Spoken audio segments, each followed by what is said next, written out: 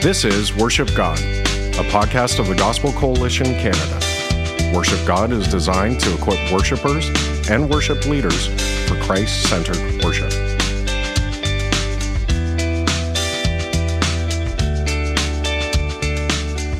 Well, hey everybody, welcome back to Worship God. My name is Rob Brockman, and I am once again joined by my good friend, Jody Cross. Jody, welcome back to the podcast. Good to have you here. Thanks, Rob. I'm happy to be here with you today and our listeners. Thanks for tuning in, everybody.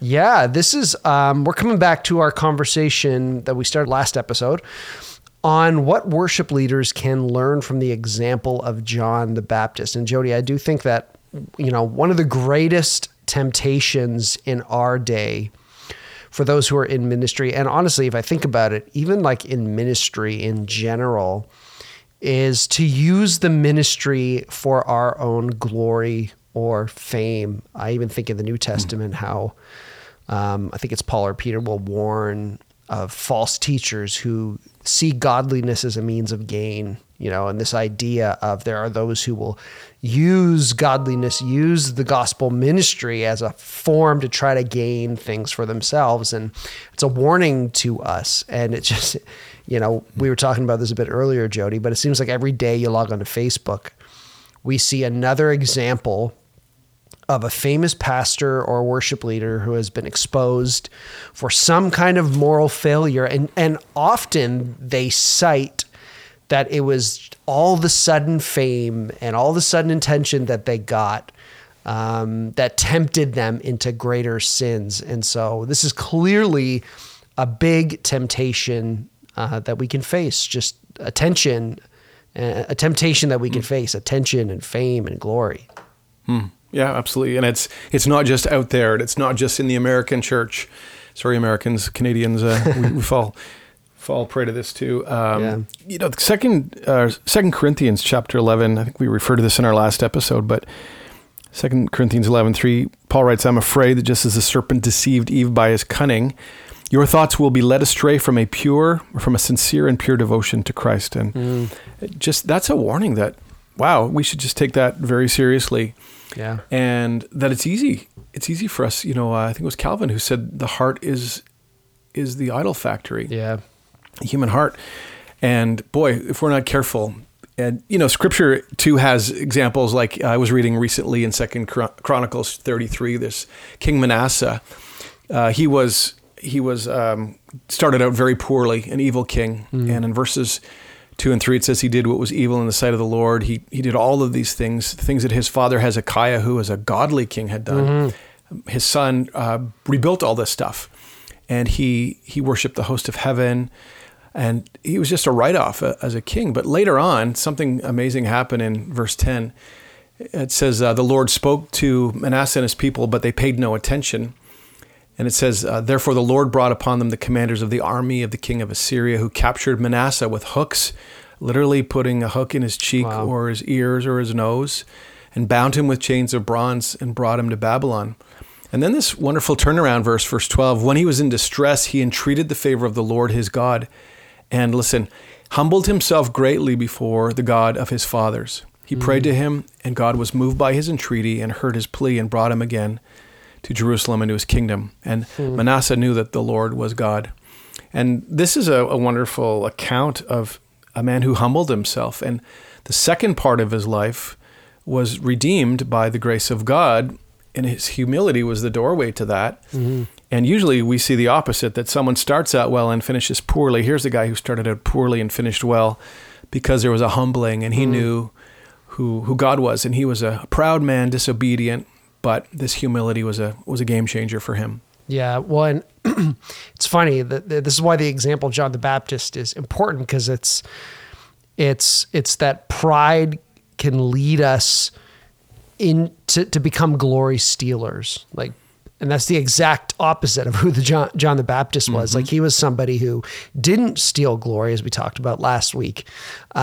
And you have here a good example of somebody who was stealing glory and who did things his own way and who rebelled against God and then humbled himself. And so, yeah, when we were talking about John the Baptist in the first episode, we talked about how we're not supposed to be people who take glory that belongs to Jesus for ourselves. John resisted that temptation to seek his own glory, to believe the hype about him.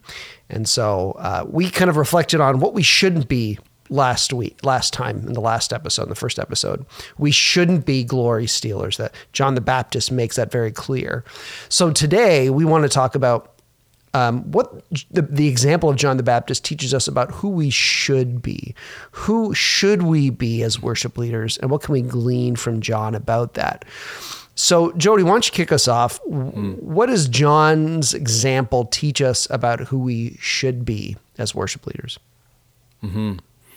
Yeah, John the Baptist, he's an interesting character. And even in the record of Scripture about him, it's almost a humble writing about him. I know there's a lot there, particularly in the first and third chapter of John. But in a sense, he's someone who disappears. And he fades away as Jesus comes on to the scene. Don Carson says to us just about our own identity, and this is one of the questions we looked at last week. Who are we? What do we say about ourselves? Carson writes, "What is at stake is the transformation of the way that we think, bringing our minds in line with the ways and word of God. That will produce all the change in behavior that is necessary and wise, and that change will be radical." And as I think about that statement, it just reminds me of Romans 12:2, the renewal of our minds. And we are continually needing to be transformed and changed and reformed in our thinking about ourselves and our identity. And John's example for us gives us a number of things, and we can talk about them. The first thing that John said about himself, and I think that we need to see this as our identity, is that we're a voice for God. That's what John said, that he was just a voice of one crying in the wilderness. He was a voice that others would prepare their hearts for Jesus and respond to his voice. So we're a voice. Isaiah 40 verse 3, a voice cries, "In the wilderness prepare the way of the Lord, make straight in the desert a highway for our God." And our role is that we help people meet with Jesus, to love and adore him. We're a voice calling to people to ready themselves for the coming of the Messiah. We're people who herald the news of Jesus and the glory of God, which is revealed in Christ. And so we get to use these voices to speak for people to pay attention to Jesus. That's the first thing that comes to my mind. The second thing is that John was he was a pointer, and we're signposts who point people to Jesus. Not only do we speak for God to help people's hearts prepare, but we're people who point others to Jesus. We don't point to ourselves, but we point people to Jesus in order that their gaze and attention, affection, their allegiance would be not to us, but to Christ. And John was someone who clearly declared that he was not the Messiah. He was not the prophet Elijah, but he was one who had come to testify about the one who was above all. And the Apostle Paul reminds me, he says, "When I was with you in weakness and in fear and much trembling, and my speech and my message were not in plausible words of wisdom, but in demonstration of the Spirit and power, so that your faith may not rest in the wisdom of men, but in the power of God." And the gifts that God gives us, the voices that we have, the musical gifts, the leadership gifts that we have, are not to point to our greatness, to our power, our abilities, but to the Lord. And we need to hear this a lot, that it's not about me. The platform is not about me. The leadership position is not about me. We are called simply to point people to Jesus, and how we act, how we lead, how we select songs, and all that we do, it is about him. It's not about me. So that we help people look to Jesus to see that he is God and that he deserves all of the worship. Rob, is there a scripture in John that helps us just to see that it's exactly what John did, that he pointed away from himself? Yeah, well, I think you have this great example early on when John sees Jesus coming towards him, and he literally tells to his disciples, he points to him, and he's like, hey, behold the Lamb of God who takes away the sin of the world. And even later, that in verse 35, 37, he sees Jesus walks by, and again to his disciples, he's like, hey, behold the Lamb of God. And in fact, his disciples then leave him and go and follow Jesus. So a signpost is a great kind of framing of that. It's like, yeah, he literally saw Christ and said, hey, look at that guy. Go follow him. He's the Lamb of God, I think about a sign that says Florida, 700 kilometers that way. The sign doesn't exist for itself. The sign isn't paying attention or pointing attention to itself. The sign is pointing to Florida. It's directional. It is saying, people look at me, but only because I want to direct your attention and your vision and your hearts toward the destination. And Right. that's what we need to do. Yeah, absolutely. I saw this quote from Thomas Goodwin the other day, and it says, God is infinitely beautiful in himself, and his beauty ought to attract you like a magnet to him. And I think that sometimes the danger when we're worship leaders and we're creating beautiful arrangements of songs, and we're going to take this cool hymn that everyone knows and rearrange it and make it more beautiful, and we're going to change our sanctuary and make it more aesthetically pleasing, is that we can often forget potentially in that God himself in himself is beautiful enough. And we don't need to beautify God. We don't need to make him more beautiful. We just need to do our best, like John, to just point to God, to point to Christ, and to present him as he is. And that's why I think a lot of the more and more I lead worship, the more and more I think that one of the more important moments in the service is that call to worship time, the beginning of the service, where we have a job at that moment to, in a brief way, but in a very unobtrusive way, just try to get people to look to Jesus. Like, hey, welcome everybody. And let's just ponder for a second how great and how glorious the God is that we are coming to worship today.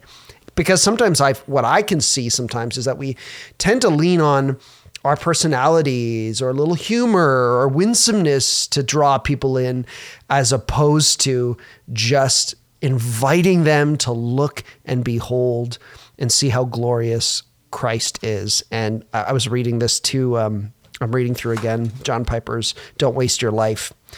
And the end, chapter 2, he says this: God created me and you to live with a single, all-embracing, all-transforming passion, namely a passion to glorify God by enjoying and displaying his supreme excellence in all the spheres of life. Enjoying and displaying are both crucial. If we try to display the excellence of God without joy in it, we will display a shell of hypocrisy and create scorn and legalism. But if we claim to enjoy his excellence and do not display it for others to see and admire, we deceive ourselves, because the mark of God enthralled joy is to overflow and expand by extending itself into the hearts of others. And I just love that, because it's just kind of, that's the job of the worship leader, is to be enthralled with how beautiful Jesus is, and to find joy in that, and to call others to do the same. And John the Baptist was just a pro at that. We're just doing like what he did. Hey, look and see how awesome Jesus is. Jody, what else does John the Baptist teach us about who we are as worship leaders? John says that we're trusted friends of the bridegroom.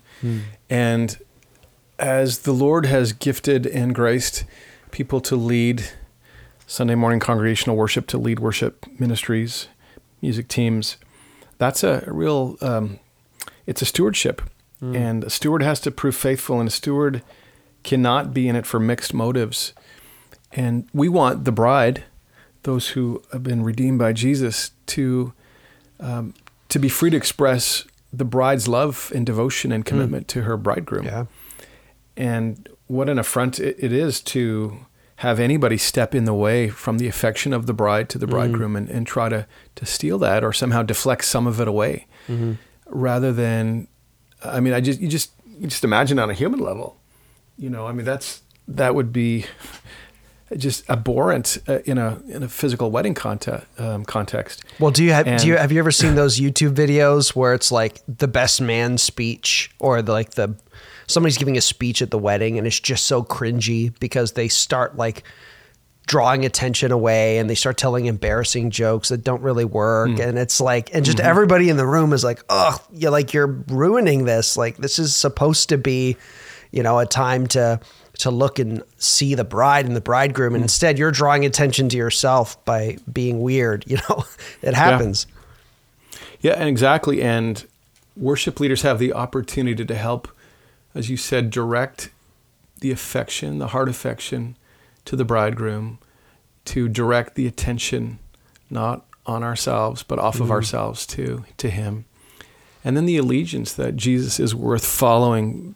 He's the one worth giving everything to and for. And the Lord can grant us more responsibility. That's what the parable of the talents talk about. But he can also take it away if we're unfaithful, if we're stealing glory, and we're not being faithful stewards of that trust. Yeah. Then the Lord will not allow that to remain. Another one, I think he says that in John chapter 1, verse 27, he is talking when the Pharisees, the delegation is asking him who he is. And he said, the strap of whose sandals I'm not worthy to untie. And so I think we see in this that John saw himself as an unworthy servant. He saw that, even the most menial, lowest task to even bathe Jesus' feet or to care for his feet, he wasn't even worthy to do that, to even touch his feet. Realizing the position that he took, the position of humility, getting back to the story of Manasseh from earlier, and the ability to understand our own identity starts with the greatness of who Christ is, his supremacy, his sovereignty, that he's the preeminent one, and that he is worthy of all of the praise of all of the universe, animate and inanimate. And so John recognizes this, and he says, I'm not even worthy to touch his feet. And his job was just to live to exalt the name and the person of Jesus, and to get low and humble himself before him and others. And if you do a study in the scriptures of just the role of humility, and God has a way of humbling us, and the Bible also says that we should humble ourselves. We don't know John's backstory about how humility worked in his life. We know how his life ended in prison and then being beheaded. And at the end of his days, he definitely was humbled because the crowds were taken away. His ministry voice was taken away, and at the end of his life, his very life was taken away. So there was humility there, and there was a laying down of who he was. And in all of these things that we've been talking about just in the last few minutes, self is the enemy. Self-recognition and self-assertion and self-consciousness and self-focus. And, whatever word you want to put after the word self, those things are really our temptation. And John gives us the ability to say, this isn't about me. This is not about self. This is about Christ. And I delight to be his servant. Even just reflecting on the lie that's, Satan's telling Eve in the garden that like, God doesn't want you to have this because he knows that when you have this, you'll be like him. And it's like, well, we were already like, God made us in his image. We were already image bearers. And then Satan tries to deceive and does deceive Eve to think that like, hey, God doesn't want you to be like him. Like, here, you want to be like God, don't you? Like wanting to grab that glory, wanting to be more like God, and not understanding ourselves as servants. And John understood this. And I always love what he says there about not being worthy to untie the sandals of the Messiah, because Jesus is king. So you picture this, like John's like, I'm not even worthy to be a servant of the king. Like I should be a servant of the servants of the king, It's like I'm 4 rungs down the ladder in the servant household. And, a lot of us, I think, can fall into the trap of thinking of ourselves as worthy servants, Hey, I'm I'm not getting what I'm owed. I'm not getting the recognition in the church that I'm owed. I'm not getting the gratitude that I'm owed from people or the praise that I'm owed. Like, I'm overlooked. And I think that is just, again, the opposite of what we're doing. We're not in this business to get an ego boost. We're not serving worship so that we can find affirmation and praise for our abilities. We're doing it because we're unworthy servants, just trying to tell other beggars where to get bread. And that's the kind of example that John sets for us. And so, yeah, Rob, that just made me think of something that, just let's remember where he came from. He was the #1 New York Times best-selling spiritual author of his day. And he would have been #1 on the CCLI charts if he'd been a songwriter. But that's the guy who's saying, I'm unworthy. Right. That's the guy who's saying, I can't take credit for this whatsoever. Right. And what an example that is for us. Yeah, he was that's such a good point. Like, he had a following. He had a crowd of people around him. And he is pointing to Jesus, and his crowd is thinning out. His crowd's thinning out. He's becoming more obscure. And man, like that, what an example for us. What an example that we need to follow. So what does this mean practically then? As we close, what are some practical implications for worship leaders, that we can draw from this? I think #1, let's resist celebrity status. You can't look, you don't have to look very far to realize that celebrity pastors are all over the place. And as you said at the outro, a lot of these people lead very difficult lives, and they don't always end well. So let's resist the notion that we are somehow celebrities, and success does that. We can create this formula that says, I'm doing this, the church is growing, therefore I must be responsible for it. It's easy to put ourselves as the main players in the equation. How about this? I'm being faithful with the gifts God's given me. The church is growing. And then add this, and Jesus is doing it, and therefore he gets the glory. There's quite a different equation there. Yeah. And so we write ourselves out of that equation. And, we work hard, and we need to be faithful. And we say, and any growth, any good, Jesus is the reason for that. So John was faithful. He was a faithful witness. Let's be, brothers and sisters, faithful witnesses to Christ in this culture of celebrities and great temptation. Let's push in. Let's pray that the Lord would make us people who lift the name of Jesus far higher and far greater than our own name. Amen. And as we do our planning, as we lead our services, let's lead from a preparation and a posture of humility, literally on our knees in prayer. I think prayer is the way that demonstrates that we can't do this on our own. This is not about our ability, our power. And our desire is to so not be in the way so that Christ will be seen. And then as we can point other people away from ourselves, continually to Jesus as the Spirit leads us, and speak much and speak greatly of him. That's the first thing. Second one would be to know ourselves in our role. And it's worth a prayer saying, Lord, search me, know my heart, and Lord, root out anything that is glory stealing in me. Reveal hidden motives. And that's a good prayer to pray. God, am I doing this for me or for you? And no doubt in all of us, there's some of both. And part of that prayer is just to say, Lord, root out that which is still left of the flesh that is doing it for me. Forgive me, Lord. Have mercy on me, God. And may more and more John's testimony, his vision for his life, his mission statement, he must increase, I must decrease. Pray that prayer. Understand that. And as you journey in your relationship with the Lord, may it be that as we become more and more aware of our struggle with sin in our flesh, that this will drive us to the cross.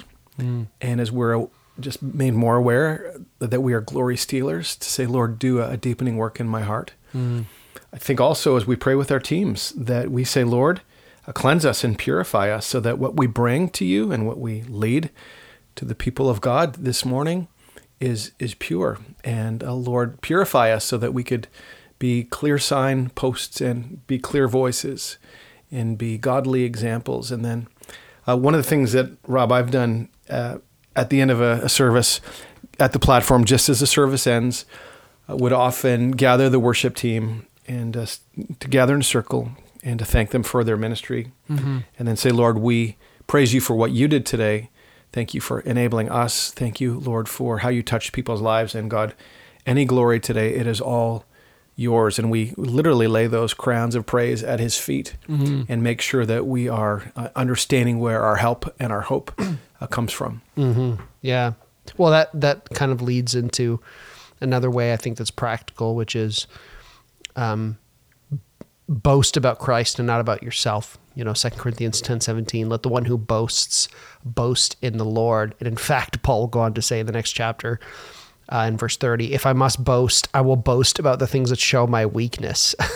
It's just what a countercultural thing. Instead of drawing attention to things about myself that I want praise for, in fact, I'm going to draw attention to my weaknesses, and I'm going to make sure that Jesus gets all the glory for the positive things. And I think this is such an important thing in our culture, because we live in a culture where everything is about building our brand and building our profile and, being a social media influencer, and everybody's trying to ensure their position and their brand and their security, their job security.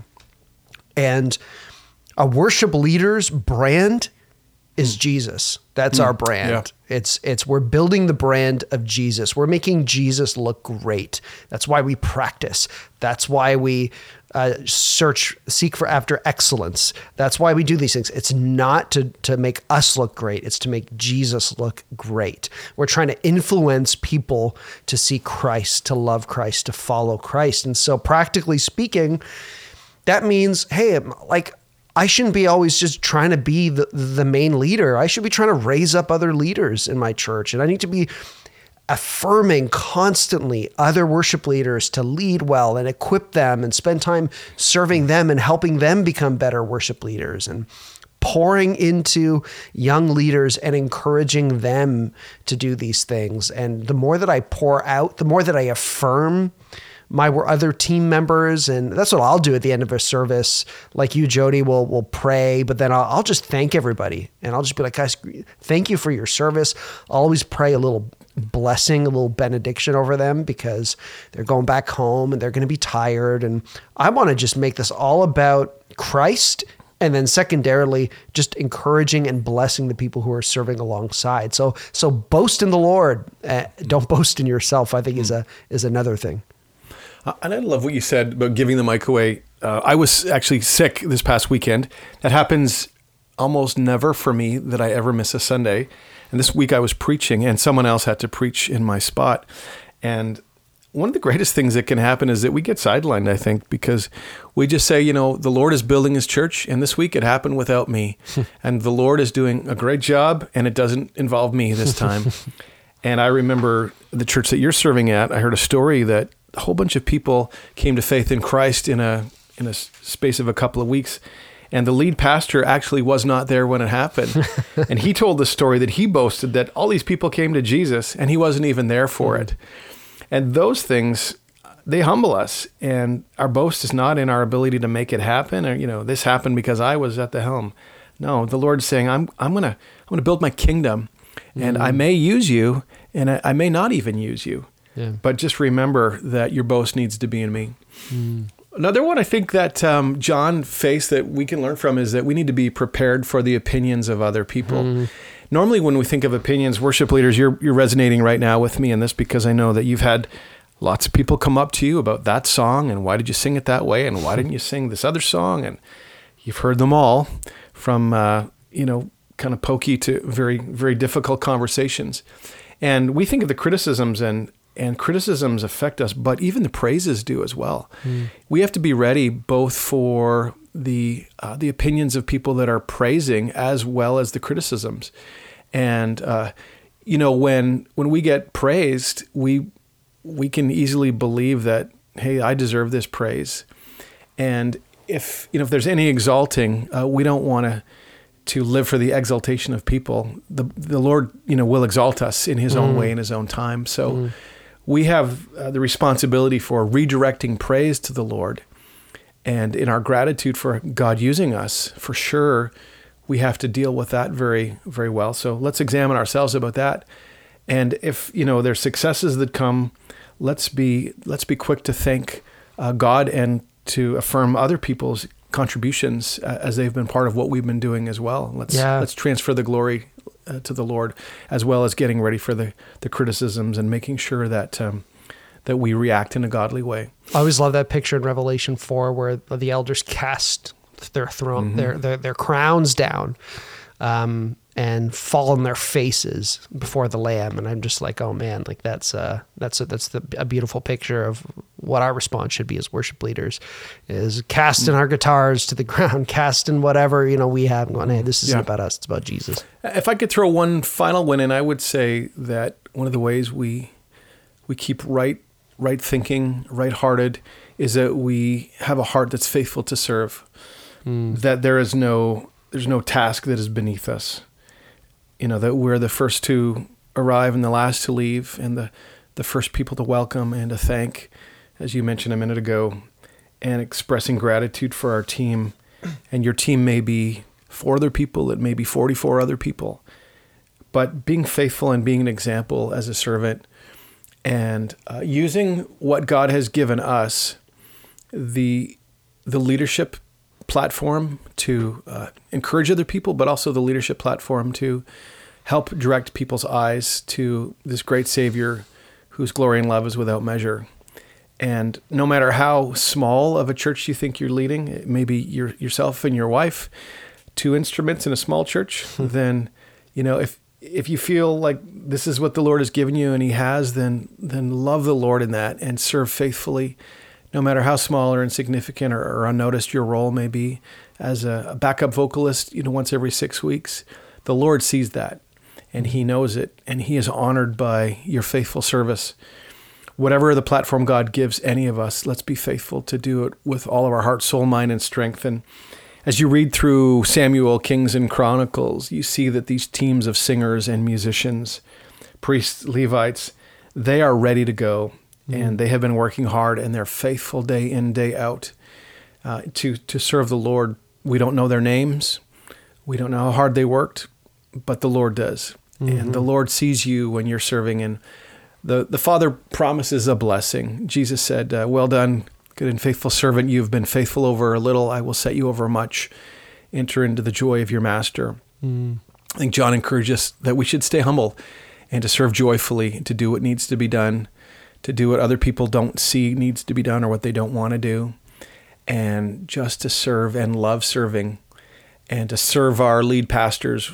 We talked about that a couple of episodes ago, and to do what we need to do just to help people to see Jesus and find Jesus. And, I think we can allow the Lord to determine the breadth of our influence. As long as we are staying rooted in Christ, God can grow his church as he wants, when he wants, how he wants, and he can use us in the ways that he so desires. And at the end of the day, like John, we would just say it's been our joy, it's been our honor to serve Christ in whatever way we've been able to serve as he's given us the grace. Amen. Well, there's a ton of stuff that we can learn from John the Baptist. And so we just pray that as we've taken these couple episodes to just briefly look at him, we pray it's been an encouragement to you. And thank you, Jody, for being on this episode. And thank you, listeners, for tuning in. And we'll see you again on the next episode. We pray it's been a blessing. Bye for now. Worship God is a production of the Gospel Coalition Canada. For more Christ-exalting resources, go to ca.thegospelcoalition.org.